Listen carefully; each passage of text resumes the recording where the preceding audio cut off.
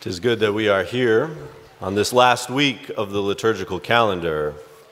And so we celebrate the feast of Christ the King. It is sort of the crown on the liturgical year. And that is why I'm wearing white. And that is why I have candles on the altar. And that is why the seminarian and I wore our funny medieval hats, to remind you that this is an important feast. The servers liked the hats. I told them if they ever go to seminary, I'll buy them one, Put it on the brochure. The mural, which Father Nathan selected for the church renovation, has a giant picture of Christ the King sitting on a throne. And the reason why Father Nathan chose an image of Christ the King to put in the church, is because he wanted to remind all of us that the liturgy, the Mass, is an active worship of Christ the King. We gather here to worship Christ the King.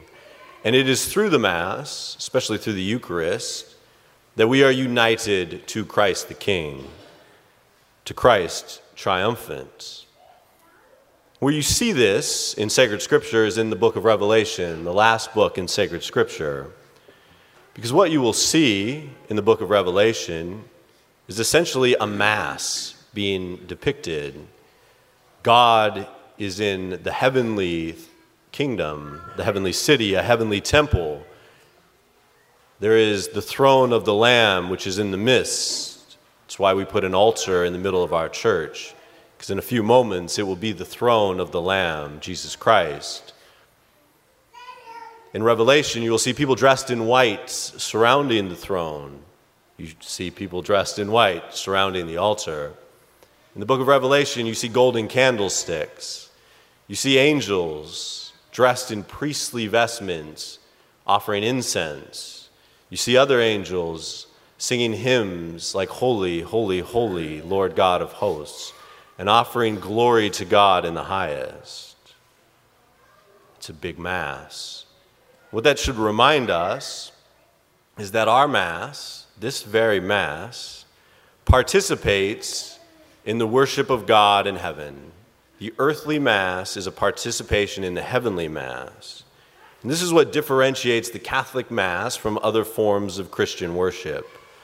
Other denominations can imitate the heavenly Mass, and some of them imitate it quite well, but they cannot participate in it. It's because of the Eucharist. It's because in a few moments I will call God down from heaven into a host. And once he is present, he is on his throne, and we surround him. We partake in the heavenly Mass. The second point to notice about Revelation is it's telling you what heaven is. And heaven is not playing golf, as much as you may like playing golf. It's not sitting around having beer and cheese and watching football, as much as we may like that. It's not hunting. It's not even a giant theological discussion like myself and the seminarians enjoy. Heaven is depicted in Revelation as a Mass. It's this big, beautiful, high Mass offered to God. And usually when I tell people this, there's a pause. There's some resistance. They say, well, that doesn't sound fun. It's hard to get to Mass. You got to get up early. You got to go through the snow some days. Is that what heaven is like? And the answer is yes. And then the second answer is if that causes you to pause and to have resistance, you should enter into that. Father Aaron Pidell, the great Jesuit priest, when I was on retreat with him, he told me wherever you feel resistance in your spiritual life, that's actually what you have to enter into, because that's where God wants to work. And so if we hear that heaven is essentially a giant, big, beautiful Mass, and we kind of back away from that, then we should reflect on that. We should ask why that is. Because ultimately, we were created to offer worship to God. That's the end, the purpose of human existence, to offer right worship to God. That's what we were made for. And yet now we struggle to do what we were made for. And the question is why? It's because of the fall. If you go back to the book of Genesis, you will notice that the Garden of Eden is described as like an earthly temple that God dwells in. And Adam is placed in the temple, Eden, to till the soil. And the Hebrew word which is used is the same word which is used when priests work in the temple.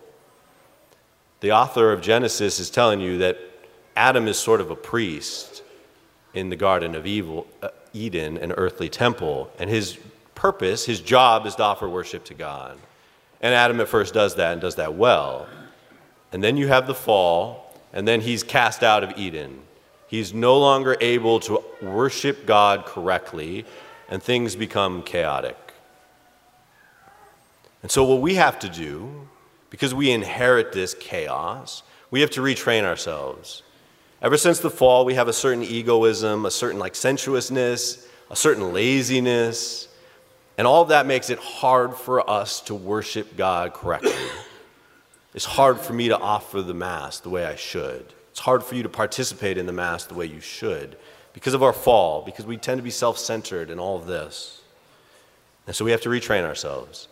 And that's one of the reasons why the church asks that you go to Mass once a week and encourages you to go every day. It's one of the reasons why the church encourages me to celebrate Mass every day.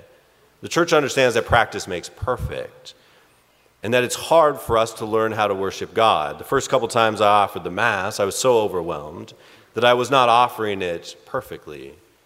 But little by little, I got better at it. But even now, I struggle with my own sinfulness, my own laziness, the fact that I don't eat enough vegetables and I get tired. And all of these things prevent me from offering the Mass the way that I should. And so the church wants me to do it every day. So I learn, I retrain myself. So that by the end of my life, the only joy which I have on earth is the Mass and the Adoration Chapel. And the church wants you to do the same thing. It understands it's hard to pray the Mass. There's a mystery. It takes focus.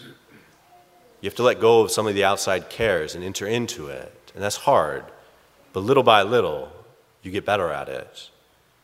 That's why the church asks us to celebrate it daily. That's why the church likes adoration chapels, because the adoration chapel, which will open on December 4th and looks fantastic, is sort of a mini heaven. You get to go in there and you get away from your phone and you get away from all the chaos of the world and you spend time with Jesus. That's heaven on earth. That's why the church asks us to frequently confess our sins, especially priests, because we have to cut away the things which prevent us from worshiping God.